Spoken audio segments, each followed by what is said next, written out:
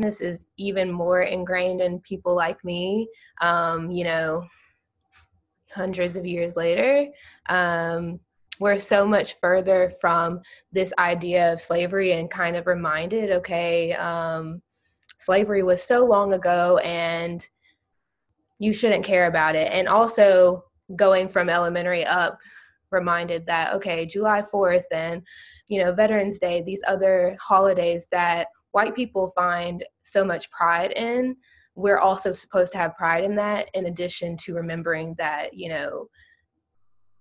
even 50 years ago, we weren't a part of that pride. We weren't a part of the normalcy of what it means to be an American. I echo a lot of what Morgan said with the idea of double consciousness, and not to just restate what she said, but everyone think about the most recent example of that has received widespread coverage would probably be Colin Kaepernick and his demonstrations in the NFL, and a double consciousness of I am an American, but I am also wanting to speak out for injustice, and how do I respect both of them, and what he thought was respectful, seeing what happened to his career and what still is developing.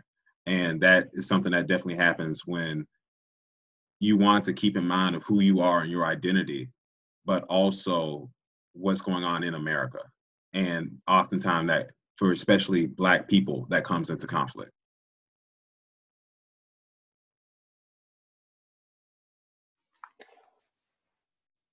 Yeah. Is everyone good? I'm not cutting anybody off right now. You're good. Okay. I'm sorry. I'm doing this on my phone, so it's difficult for me. I appreciate a lot what both of you just said about double consciousness, and I guess I want to kind of think also about what Baldwin said. That he said the story of the Negro in America is the story of America, and so what he was really doing was claiming the centrality of Black people's experiences as the American experience. And there's an idea out there that that white people don't experience racism, but we do. We just experience it from the point of view of a person who benefits from it. And so, something that I know that Farm Boy wants to talk about at some point is the idea of kind of decentering for allies, decentering their identity.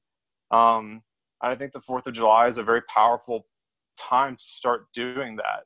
What you could actually kind of rethink what Douglass said and say, not only what to an enslaved person or their descendants is the 4th, but what is the 4th to the descendant of an enslaver, and to actually kind of capture white identity not as a kind of a pseudo neutrality, but as a position that's benefited from injustice, and to actually actively ponder that, as opposed to the kind of default ignorance that we're kind of moving through our lives a lot of the time with, unless we devote effort to dislodging ourselves.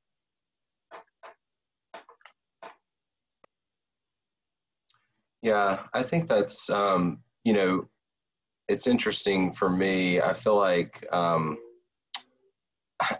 there's sort of, to kind of go off of Rob's point a little bit, it really, I think oftentimes for someone like me who grew up in the South as a white man in a family that was overtly racist, it's really, and overtly and very religious, very Christian. We were Protestant. We are Protestant. I am Protestant.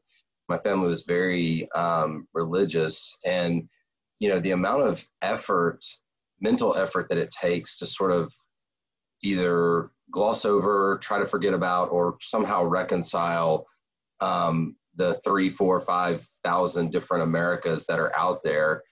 As a white person, it's really exhausting. And I think, that a lot of what I feel when I finally just admit that, these things exist is sort of a, whew, okay, I don't have to spend so much time trying to pretend like they don't. It really kind of gives me a lot of relief to just say, okay, it's not everyone's experience, and that's part of my ancestors' fault. It's part of my fault, and you know, even if I don't necessarily feel like it, I am part of that system. And so it sort of just gives me a lot of relief sometimes, because it frees up the mental space that I feel like we as white people use a lot of times to just try and make it not be as bad as it really is or was.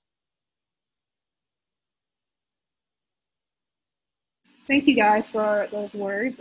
All very true.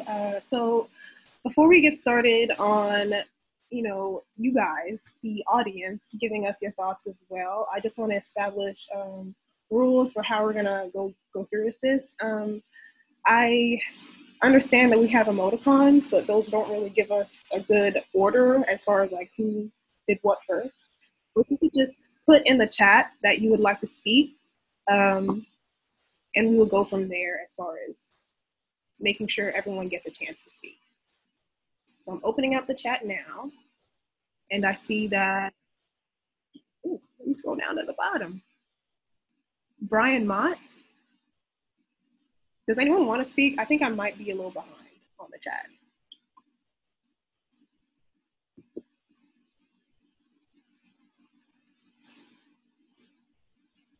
All right, I guess we all said it for him. So with all that being said, we can just go ahead and start with the PowerPoint, okay?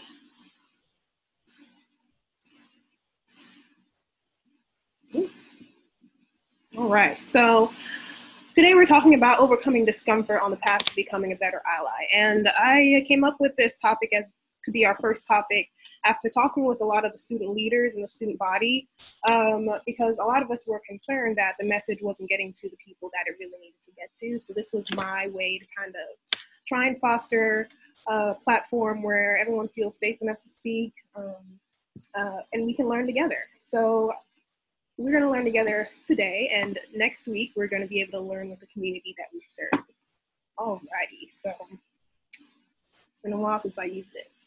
We're going to start with the roots of the tree. I wanted to kind of give homage to the themes I was trying to really weave through these sessions. Growth, and you know, we have a tree, and you can't really have a tree without the roots. One of the first things you have to do as an ally is to acknowledge the, do we have another visitor?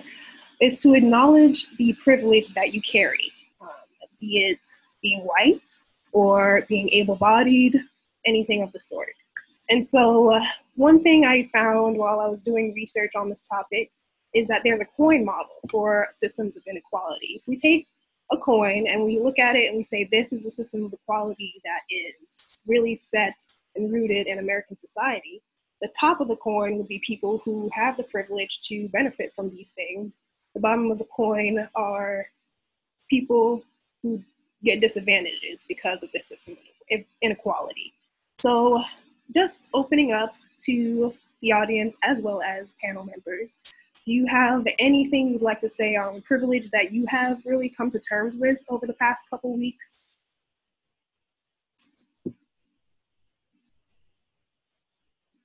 And if not, we can start with a few forms of privilege I found while I was doing research. So I'm going to let y'all try and talk first, and then we can go. Okay, Brian wants to say something. Okay. Hi, everyone. Hopefully you can hear me, and I just want to thank you for putting this on today. I've never sort of thought about the system of inequality presented like this, but I like it because, so I'm from the North. I've lived in the North pretty much my whole life until I moved here to Alabama. That's not to say that I haven't witnessed racism in the North, and certainly there are many members of my family that express characteristics of racism. And a common thing that I hear people say is that, well, this is the land of opportunity, and you know, you shouldn't complain if you didn't get anywhere because there's opportunity, and all you have to do is pull yourself up by your bootstraps. But I think what that fails to recognize is that when not everybody's playing from the same field, from the same level to start with, it certainly is harder to come from the bottom and work your way up than it is if you from the bottom being on the bottom of the coin versus if you're working from the top of the coin and you have advantages bestowed upon you. And so I don't think that people really appreciate that aspect enough. And certainly that's, I think, poignant for what we're discussing today.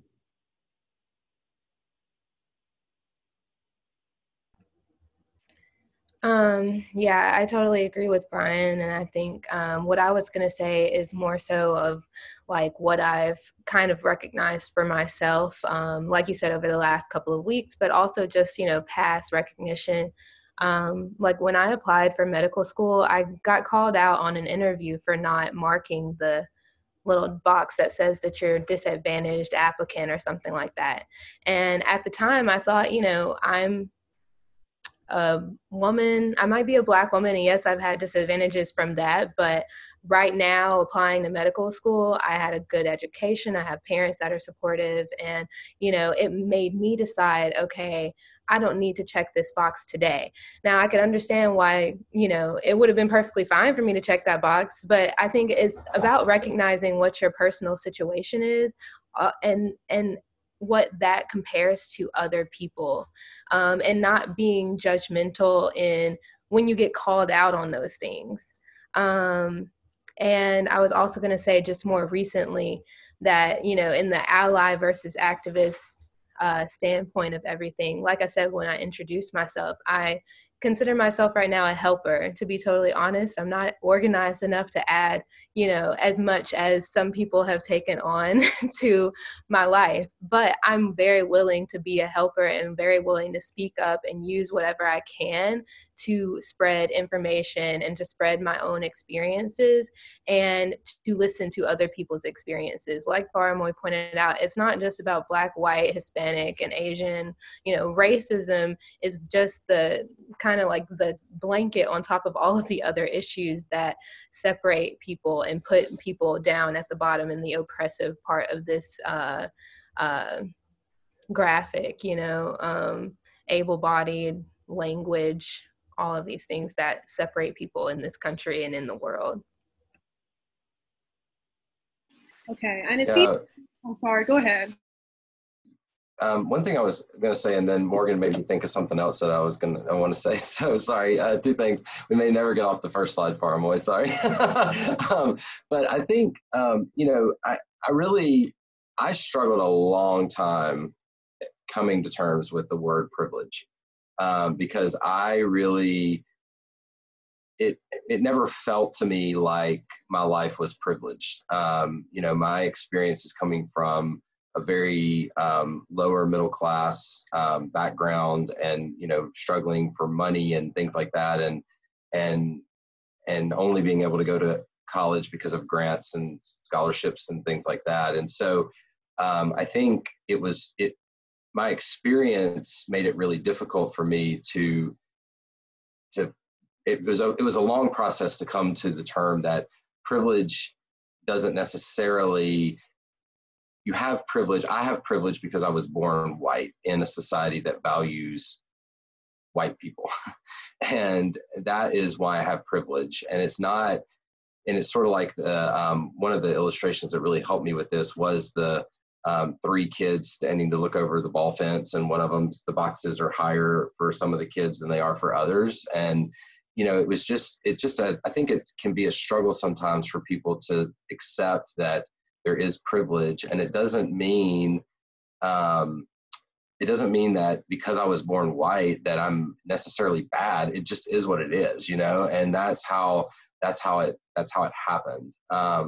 And so I just think I say that for if there's some people who are listening who might be struggling with that as I did for a long time, that it's just sort of recognizing that I was born into this same system, and a lot of it is out of my control too. It's just that I happen to be on the side that gets benefit from it. And so I think that's something. And one thing I wanted to say that Morgan just really made me think about is one of the things I've been really concerned with over the past couple of weeks is feeling, hearing, sort of a kind of almost like the helpers and the allies and the activists are kind of, kind of turning on each other, because it's sort of like if you aren't like all the way with the activist. You have no place being an ally or a helper. And, this is such a profound moment. You have to be all with us or you can't be any with us. And I just want to say that I think that's just a false choice. And I think that we need to acknowledge that there are a lot of ways to be involved, and people are going to be at different places on the spectrum. And we can't, I think it's very hurtful to what we're trying to accomplish if we turn on each other, just because people aren't at the same place as everybody else. And so it's almost like we're doing to each other the very thing that we're trying to fight in society. And so I just wanted to say that as we get going.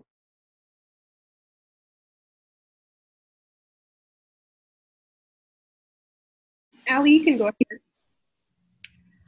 Hi, thanks for having me. I just wanted to share that for me, I see my privilege as being an Asian American, but more so being a light-skinned Asian American.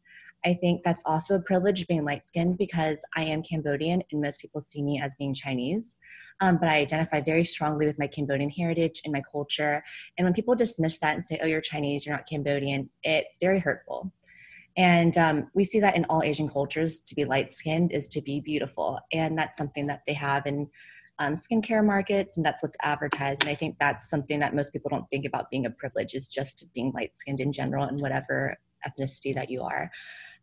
But just going off of Jason's point, I think that it's important. We all are starting off in different places, but I think it's even more important that we all recognize that being in medical school, being in healthcare is privilege. By being here, you have proximity of power, and proximity of power is power. So the things that you do, the things that you say, they hold a very strong stance to the people who are around you and who are listening to you. So if you're not saying anything, they're like, oh, okay, this physician or this medical student doesn't care, so I shouldn't care either, because like if they don't care about these health disparities and they're not talking about it, then why should I? And this extends even to the coronavirus, because as medical students, we're in the hospitals, and when people are wanting to take time off, they're going to the bars, and it's like, you have to really put things into perspective, because by going to the bars and going out and having the position that you are, people are dismissing the pandemic, and we're ultimately seeing health disparities within that. So I think it's important that we all hold ourselves to a higher standard and not make medicine a virtue signaling profession, that if you're in medicine, then that's enough, that you're helping enough patients, when in reality you're not, because your patient outcomes are looking very different than those of people of color or those who are aware of what's going on. But for me, I think that was very important, is recognizing my privilege in medicine. And I think that's something that I've been frustrated with, and something that Jason touched upon, because I've spoken with him. I have lost my temper sometimes with talking to some people, and I've learned that it's important for me to step back and understand where people are coming from. But more importantly, we've been in this for months now, and I'm still hearing silence from a lot of people and really inconsiderate comments. So for us, it's even more important to speak up and to defend the people and defend our patients and our classmates.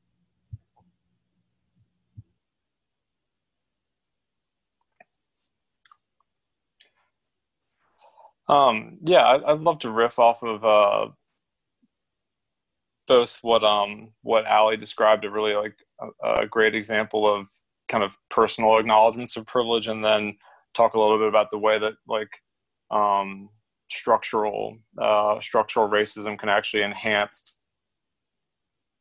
our ability to see. One thing I've over the years in conversations with friends observed is and colleagues and workmates and things is that they want to draw upon their personal experiences of pain or injustice to say that they're not privileged people. I had a very close colleague who was robustly working class and therefore was someone who had suffered structural violence in the United States. But that experience made it incapable for him to see that he carried white privilege.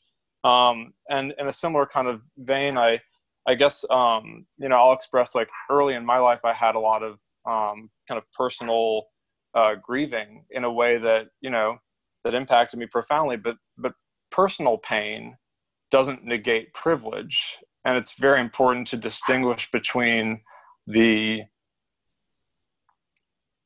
tragic events that occur in people's lives or the unfairness that people experience periodically in a random way with systematic structural forms of inequities that are perpetrated consistently against someone because of their race, right? That's not a those are fundamentally different things. One cannot negate the other. And then kind of riffing off of what Jason was saying about the kind of difficulty and confusion about being able to even see privilege, I'd just like to point out that is an effect of the persistent segregation. Among other things, it is an effect of the persistent segregation in America, which physically separates white people and black people, and which is actually present in our medical school as well, right? That, you know, 1 in 4 people in Alabama is black. That is obviously not the composition of our medical school class. We move through segregated spaces, and our educational system as well, right? That it is a form of privilege to, in a peculiar way, it is unusual for people to become aware of structural racism and privilege because we don't discuss those topics robustly in school. People get like a 3 bullet point version of the black experience in America. There was slavery, then Martin Luther King and Malcolm X was kind of a bad guy. I don't really know why, but then everything was good after 1965. And, you know, that is a ploy that has been perpetrated upon our society to prevent people from understanding that being born normal for gestational age, normal weight, is a form of privilege. You know, like exposure to COVID is a form of privilege. Knowing someone who has died from COVID, there's a disparity. You know, 1 in 3 black adults know someone who has died from COVID. It's 1 in 10 for white adults. So privilege can mean many, many different things, but for both personal and structural reasons, particularly white people have been masked from having to acknowledge that. And so I think it's important to kind of view those different kind of vectors of ignorance, if you will. Thank you guys for offering all of those wonderful comments, all true.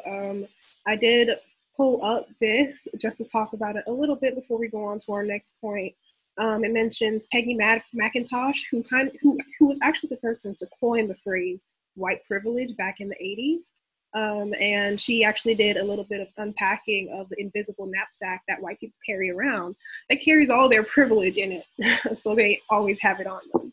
And so I found this to be very relevant, especially being in a med school, as this was written by a white medical student. And so she was talking about a couple of the things that she noticed, the privileges that she has. Yes. So I did want to call attention to a few of these just to form a contrast to see how different it really is, right?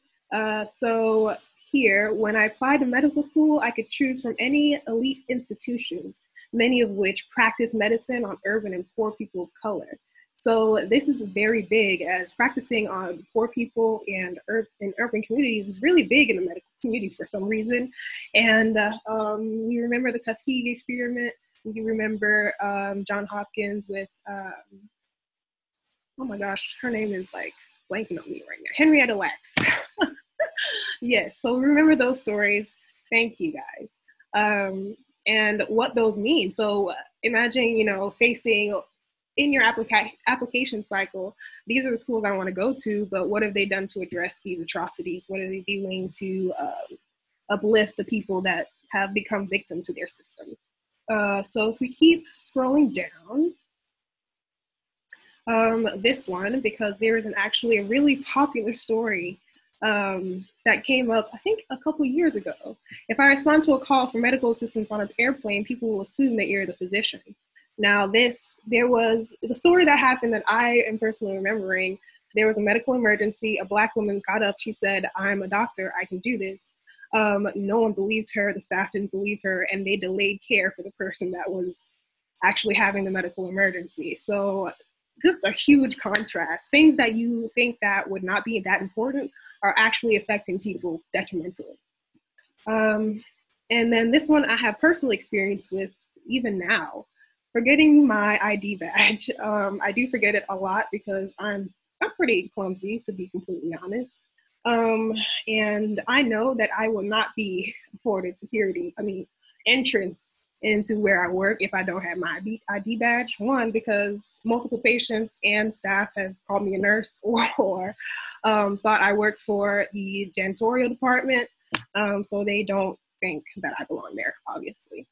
And those are just some of the ones I wanted to bring back. I have this article linked to or cited at the end of this PowerPoint, and you guys will have access to this. So let's go back so we can go on to the next topic. Oh my gosh, y'all, I haven't used Prezi since 2016. So it's taking me a while. How do I exit? There you go. And I'm just gonna go from here. So the next route we have is to listen. And what I wanted to hammer this home with is the collective statement that I attached to the email when sending this out, because that is pretty much an embodiment of all the experiences that Black students have faced at UAB. And it's important that y'all know what we're going through so that we can, in continuing after this, we know what to call out, we know what to not tolerate going forward. So I'm just going to open this up for discussion to panelists and the audience to share your thoughts on what you got from the collective statements, what your thoughts were when you were reading it, and if you're especially brave, you know, you can talk about what parts you believe you were complicit in and what you're doing to change that.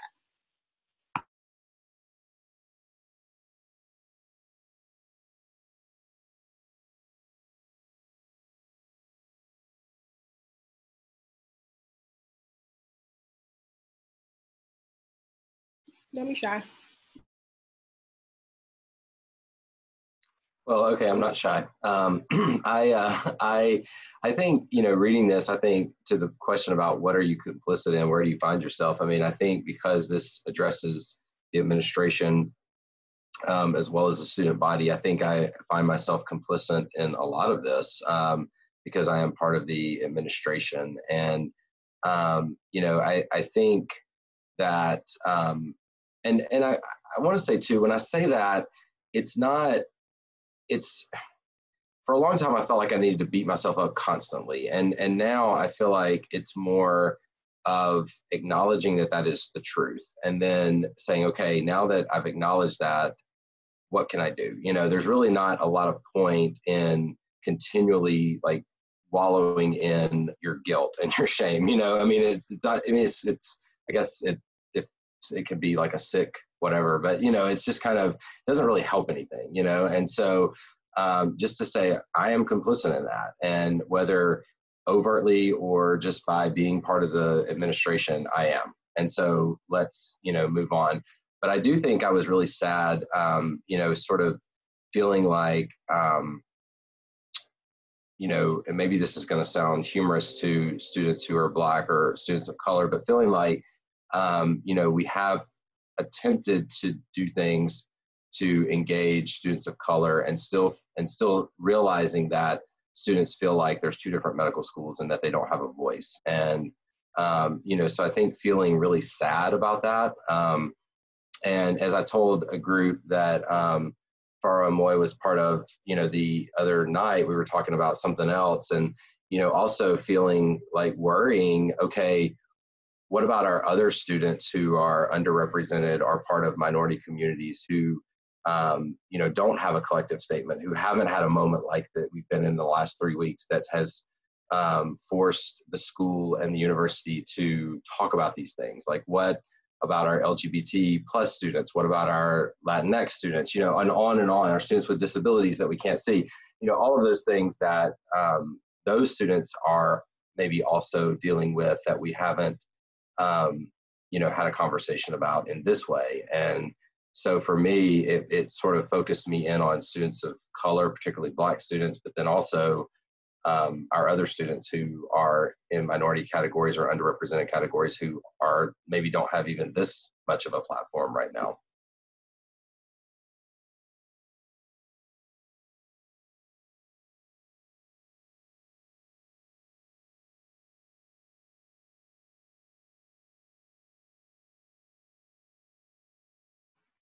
Anybody else, or is it okay if I hop in? Maybe it's ridiculous to ask for permission at this point. I'll just read the chat. Yeah, I guess I had a couple of thoughts hearing that, and then also just respond directly to the questions Farah Moy posted. I'll say up front, I've been engaged in the kind of anti-racist reading part of of becoming an ally for, I guess, about 7 years now.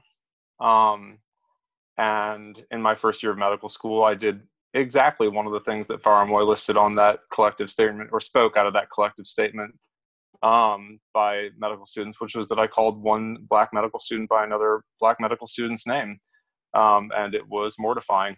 And I can list all the reasons why I made that error, including internalized racism and a variety of other things. But it's not as important, actually, the underlying reasons as the experience of that individual. And being able to humble yourself and apologize and then process later why that happened is good internal work to do. And I think that's kind of the part of this PowerPoint that's the point of this session that we're having today. I did want to kind of also just briefly respond to something Jason said about the idea of welcoming Black students to the school and making them feel at home there. It's kind of interesting, like the next level of analysis is to ask, like, who does welcoming and why? And are we implicitly acknowledging that the School of Medicine is a white space that Black people are welcomed into? And if that's still our internal framework, then where are we really? What are the things that would make UAB School of Medicine not a white space, right? That's the most powerful question we can ask, because white people don't own healthcare, and they don't own medicine, and they don't own the state of Alabama. They don't own American history. They don't own the 4th of July. Black people are part of this country. Their story is our story. And so, I mean, I think that challenging ourselves to think a little more deeply about what we really mean when we say creating an inclusive campus, can be part of that very form of progress we seek to create. And I think it's important to define who we is there, right? Like, we can't be the entirely white administration of UAB, right? That's not the form of progress that we're seeking. Alana had a great Instagram story the other day where she, it's not exactly correct, but basically she was referencing the idea of bringing people to the table. No, we want a new table. We want an entirely new table. Black people in this country deserve an entirely new table. We don't need to bring people to a table that already exists, that we know is inequitable and unfair, that has been a site of structural violence. So I think I've engaged in enough rhetoric there. I'm gonna mute myself.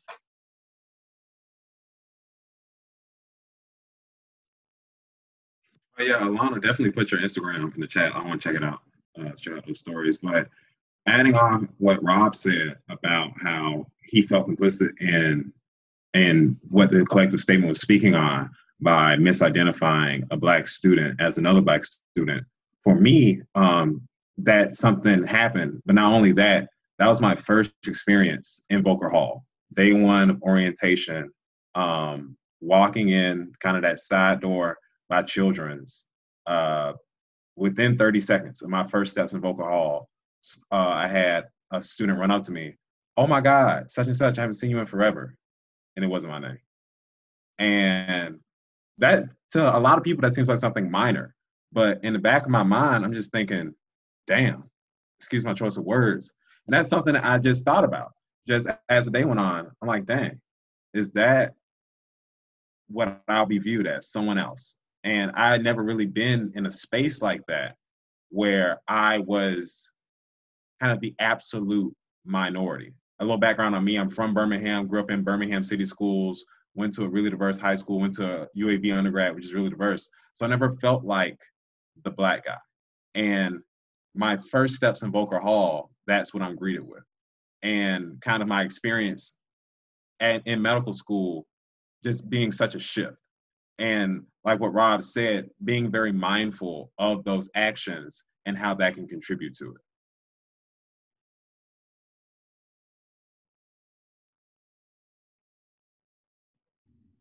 Colin Quinn, I think you were next. Yes.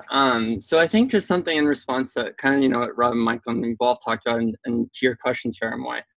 After hearing the collective statement, I think something that I felt, horrible about afterwards is specifically in regards to medical education, because I'm fortunate and very lucky enough to be able to serve on the medical education committee. And I think on that, I noticed that there were, very racist things in our curriculum. And there's, I think one of the biggest things that has bothered me since day one is the fact that we don't have an official ODI faculty representative on the MEC.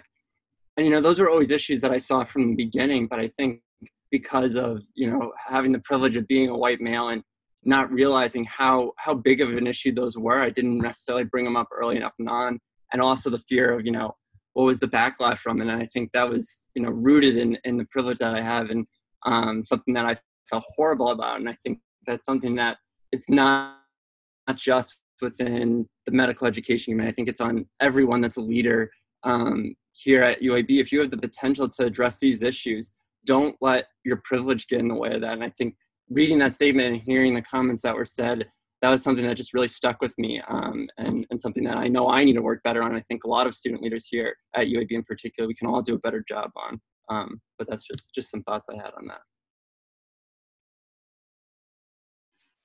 Thank you, guys. All right, so that was all really good. So we're going to go to the next root of this problem that I think all allies should really have down before they even start on their journey. Outside of listening and outside of acknowledging, you have to decenter yourself, because when you're faced with something that you were probably implicit in, your first reaction is going to be to get defensive. And you will want to make sure that other person knows, I'm not a racist. I had no part in this. But when in actuality, you do. To say that is to diminish your part in the benefit you're getting from slavery, from your families being probable slave owners, from the privilege you get just from your skin color, because a lot of this does come back down to race. If we look at all the inequities we face, a lot of it does. So one of the biggest things I personally faced when trying to start these conversations with other people is, more often than not, I'm gaslighted. And what does that mean? It's basically a form of manipulation. So you try to make a person feel doubtful in what they're coming after you for. So does anyone want to kind of talk about that if they have any experiences? I have my own, but I'll bring those up after everyone else speaks.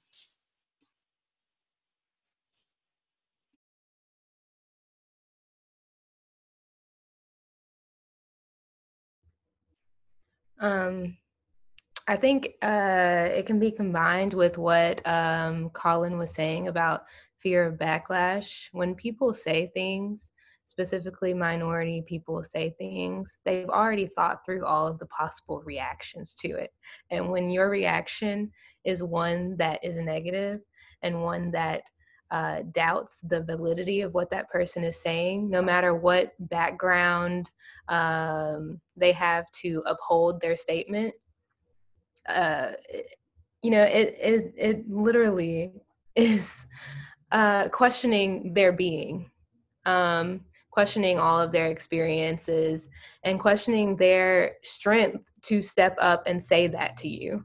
To you, it just seems like, oh, well, I don't see it that way, or, maybe you're overreacting. But to us, it is, you are not willing to hear me out. You're not willing to listen to my own experience and to recognize that it may be different from yours.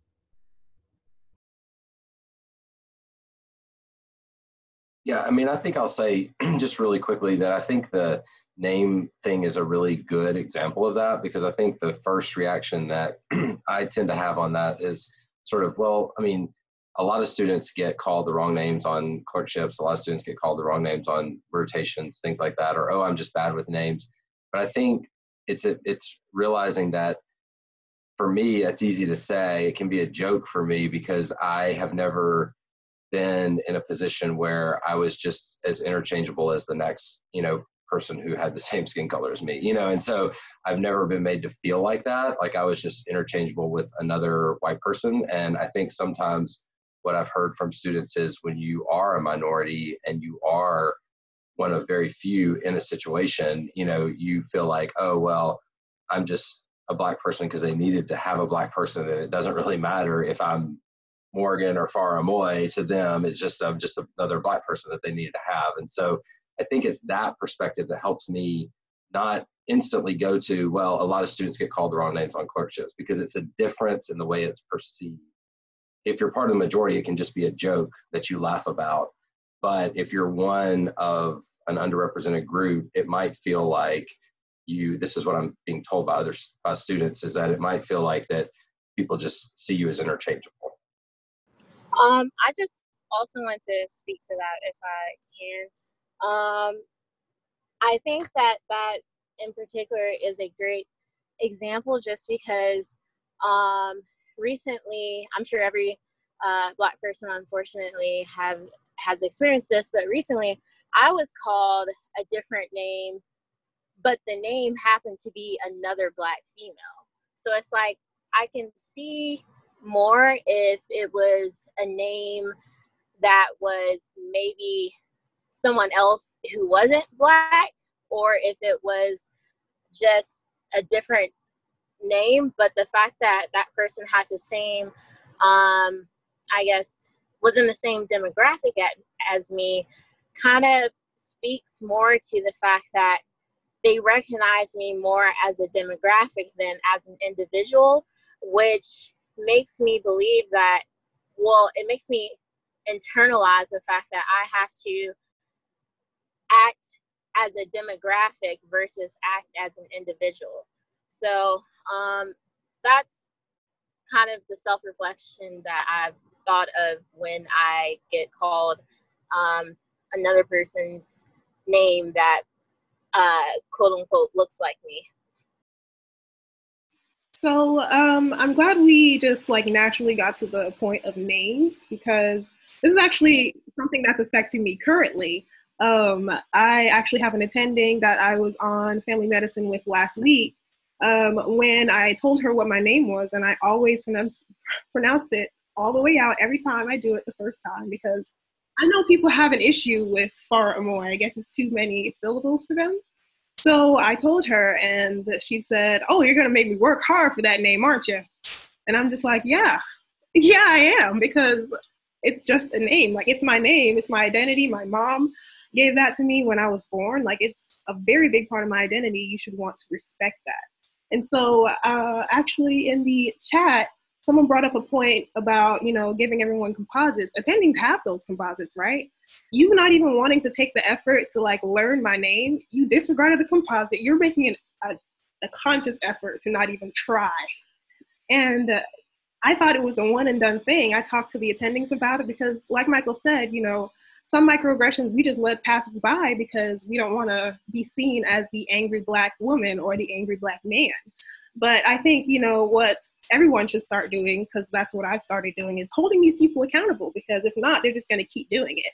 So I talked with the attendings, and even still, after talking to the attendings, that attending is still talking to other med students in my class about not knowing my name. So obviously there are people who are going to want to make the effort, and then there are going to be people who don't want to make the effort.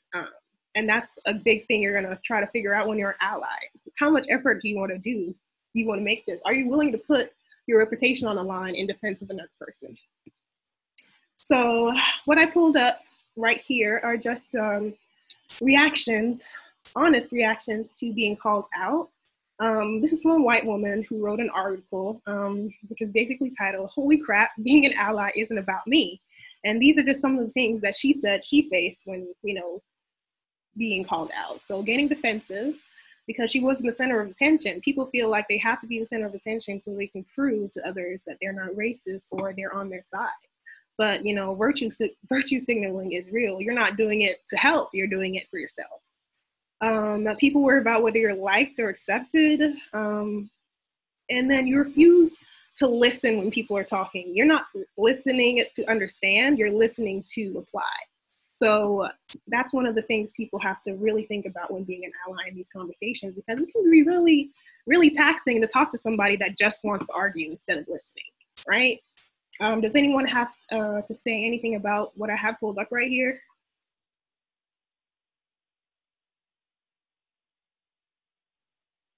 Farah Moy, I I just want to speak to the kind of perhaps the unique experience that white medical students may have in this specific context you brought up, and in the general idea of kind of decentering our perspectives.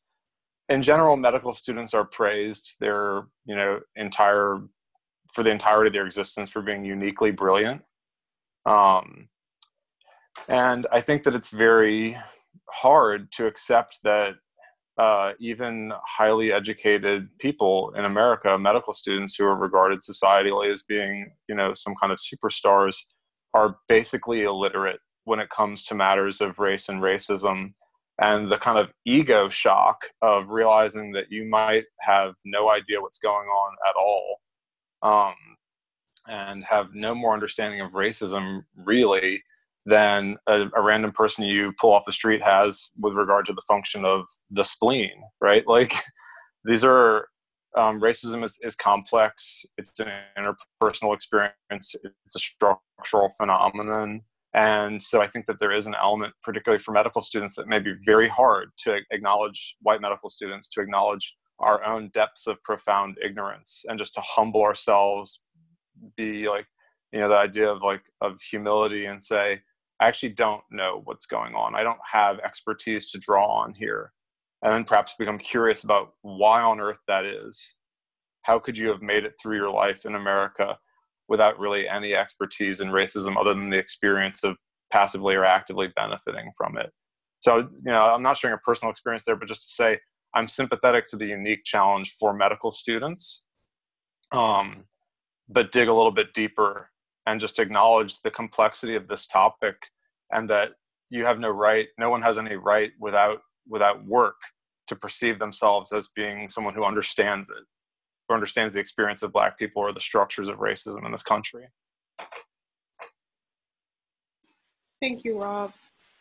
So just in the sake of time, I'm just gonna keep going, because once we have the roots down, we can finally start growing. And a part of that growing is to, put actions behind your words. So now that you know better, you got to do better, because advocacy is not something you get just in one day. It takes daily work, right? Okay. So, one of the things about being an ally is knowing that you're going to make mistakes, because nobody's perfect. And this is kind of what stops a lot of allies, like really early on. They think they get it wrong, and they're led to give up. But you just got to keep going, correct yourself, apologize to who you need to apologize to, and keep going, because it's a lifetime commitment, and it's a circle. You got to keep going. Circles are endless, right? So just going forward with what y'all can do with your privilege, in helping the movement move forward. You can redirect the privilege, using it for people that do not have it. And it's really important to have a really good understanding of what privilege is, because misunderstanding it can lead to being misused. So one of the things by Ijoma Oluo that I really enjoyed when I was reading, is that privilege is like a gun, right? A loaded gun.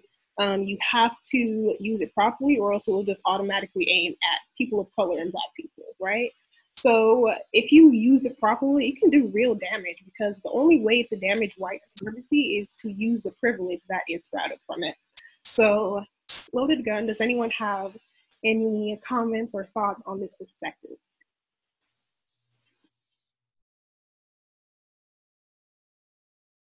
Take your time. Okay.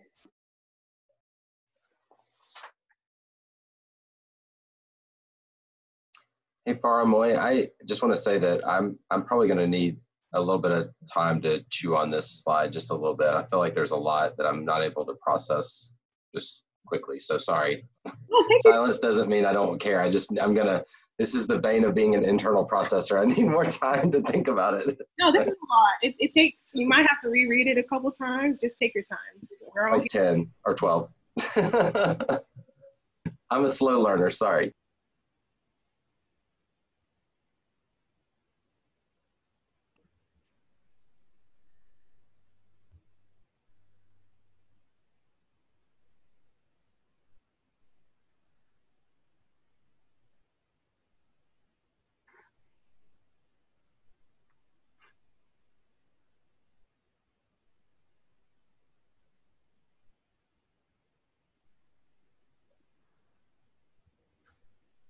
Yeah, Michael just said in the chat, it can literally lead to a loaded gun, i.e. Amy Cooper.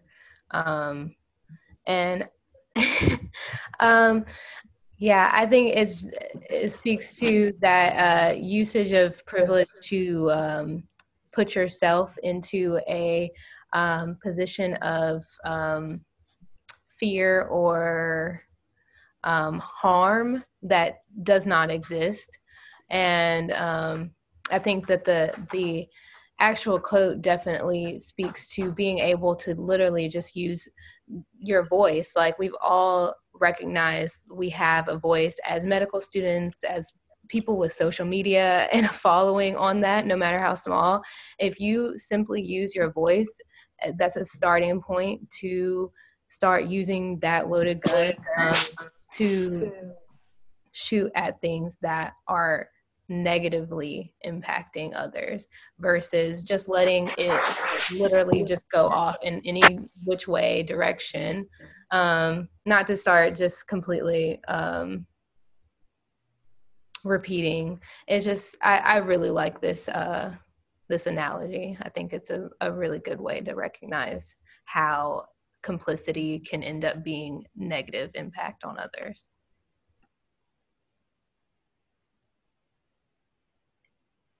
I guess I'll try to jump in here. And so just to build off of what Morgan was just saying, which I agree with completely. And I think the last two sentences here on this slide are really, I feel, directed definitely towards me. And yes, there's a lot of us here that are MS4s, and so we're still med students, but before we know it, we're going to be on the other side.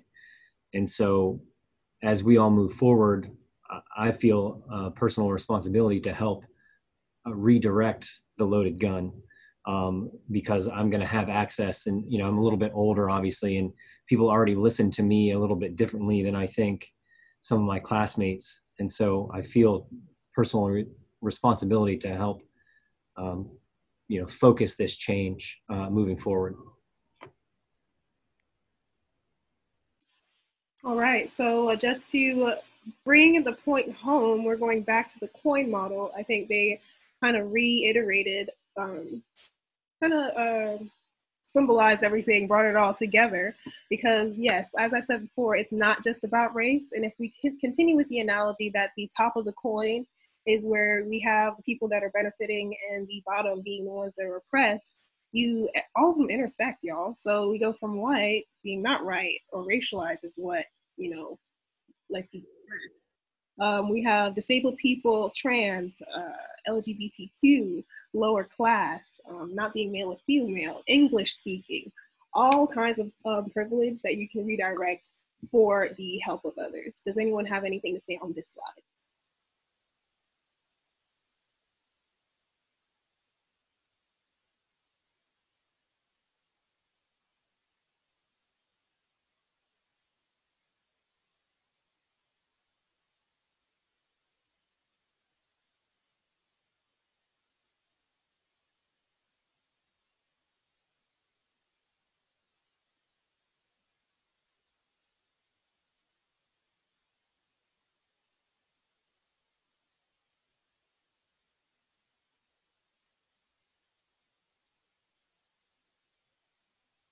Feel free if you notice something on bingo that you can speak to.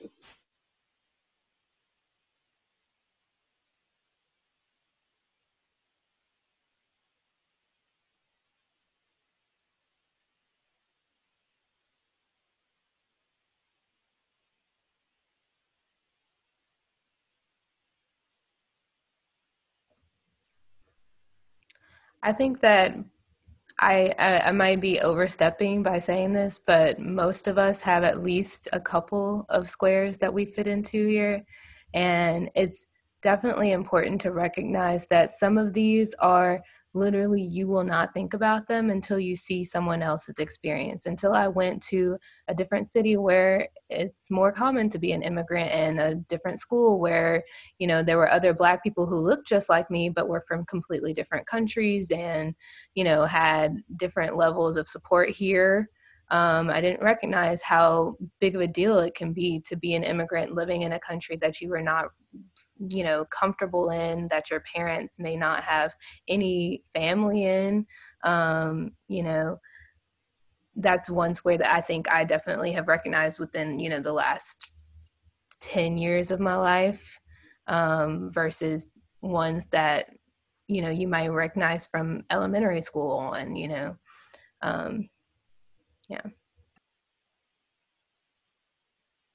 I think Maggie said she wanted to say something. Yeah. Something I was just thinking about, I had a conversation with Rob recently talking about using privilege that we have, and how that's something that requires risk. And I think that's something that a lot of white medical students, and certainly myself, struggle with, of thinking about what am I willing to risk. And when I'm on rounds and my attending says something that's racist, am I willing to speak up and say, like, what do you mean by that? Knowing that they're going to fill out an evaluation of me at the end of the week, and they may say that I was, not professional, or that I, need to learn to listen to my elders or something like that, that may be something that comes as a sacrifice to you as a white ally. But that's something that, if you really believe in changing systems of privilege and oppression, that we have to be willing to sacrifice something and make risks. And while I was doing the research into this coin model, I realized that a lot of people think the solution is moving everybody that's on the bottom of the coin to the top of the coin, when that's really not it. We're trying to dismantle the coin, right? Like, that is the problem. The problem is the system. And those systems have to be dismantled if anything's going to be getting better, right? So as we finish up, I'm going to move on to the next slide, if I can. So these are just some resources for further readings and citations. I want to talk a little bit about White Fragility by Robin DiAngelo, and how, while this book is helpful, it should not be your only book for reference, especially when you're wanting to read. While it does offer a really good look into the reactions that a lot of white people have when they're faced with this behavior. That's really it. There's no educational background to it. A lot of it, they just didn't really touch on. Well, they talked about racism a little bit, but not as much as I would like. What I'm trying to say is this book is not as educational as other books you can find. So if you're going to read it, make sure it's not going to be the only one you read. And I've also attached the coin model article in this, as well as the white privilege one that we saw earlier. And that's really the end. Thank you guys for joining me. It was really great. I'm going to link the survey one more time in the chat. Okay, Brian's good? Okay, good. Link the post-session survey in the chat. You guys can take like 5 minutes to fill it out, just so I know how this was received and how well we did, if we did well at all. Does anyone on the panel want to say something before we close out? I do. As one of two white people on this panel, one of them is no longer here.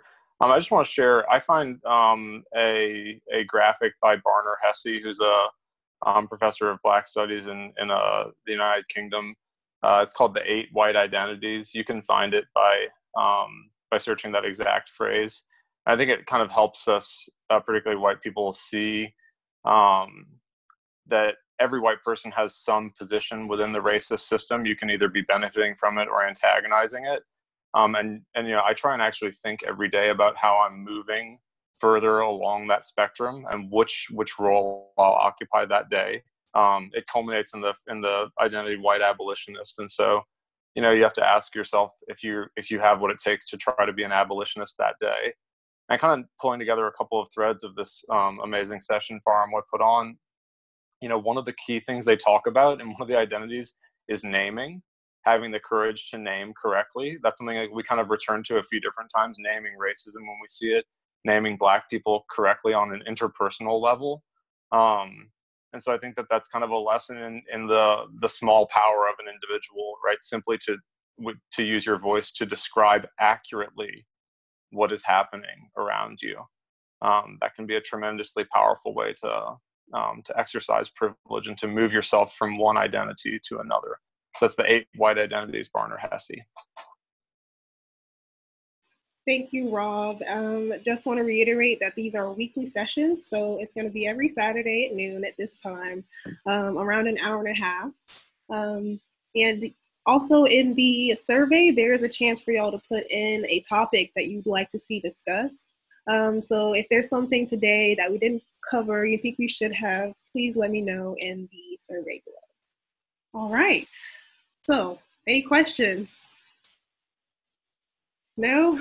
All right, thank you guys. Thank you so much. I'll see y'all next Wednesday, not next Wednesday, next Saturday.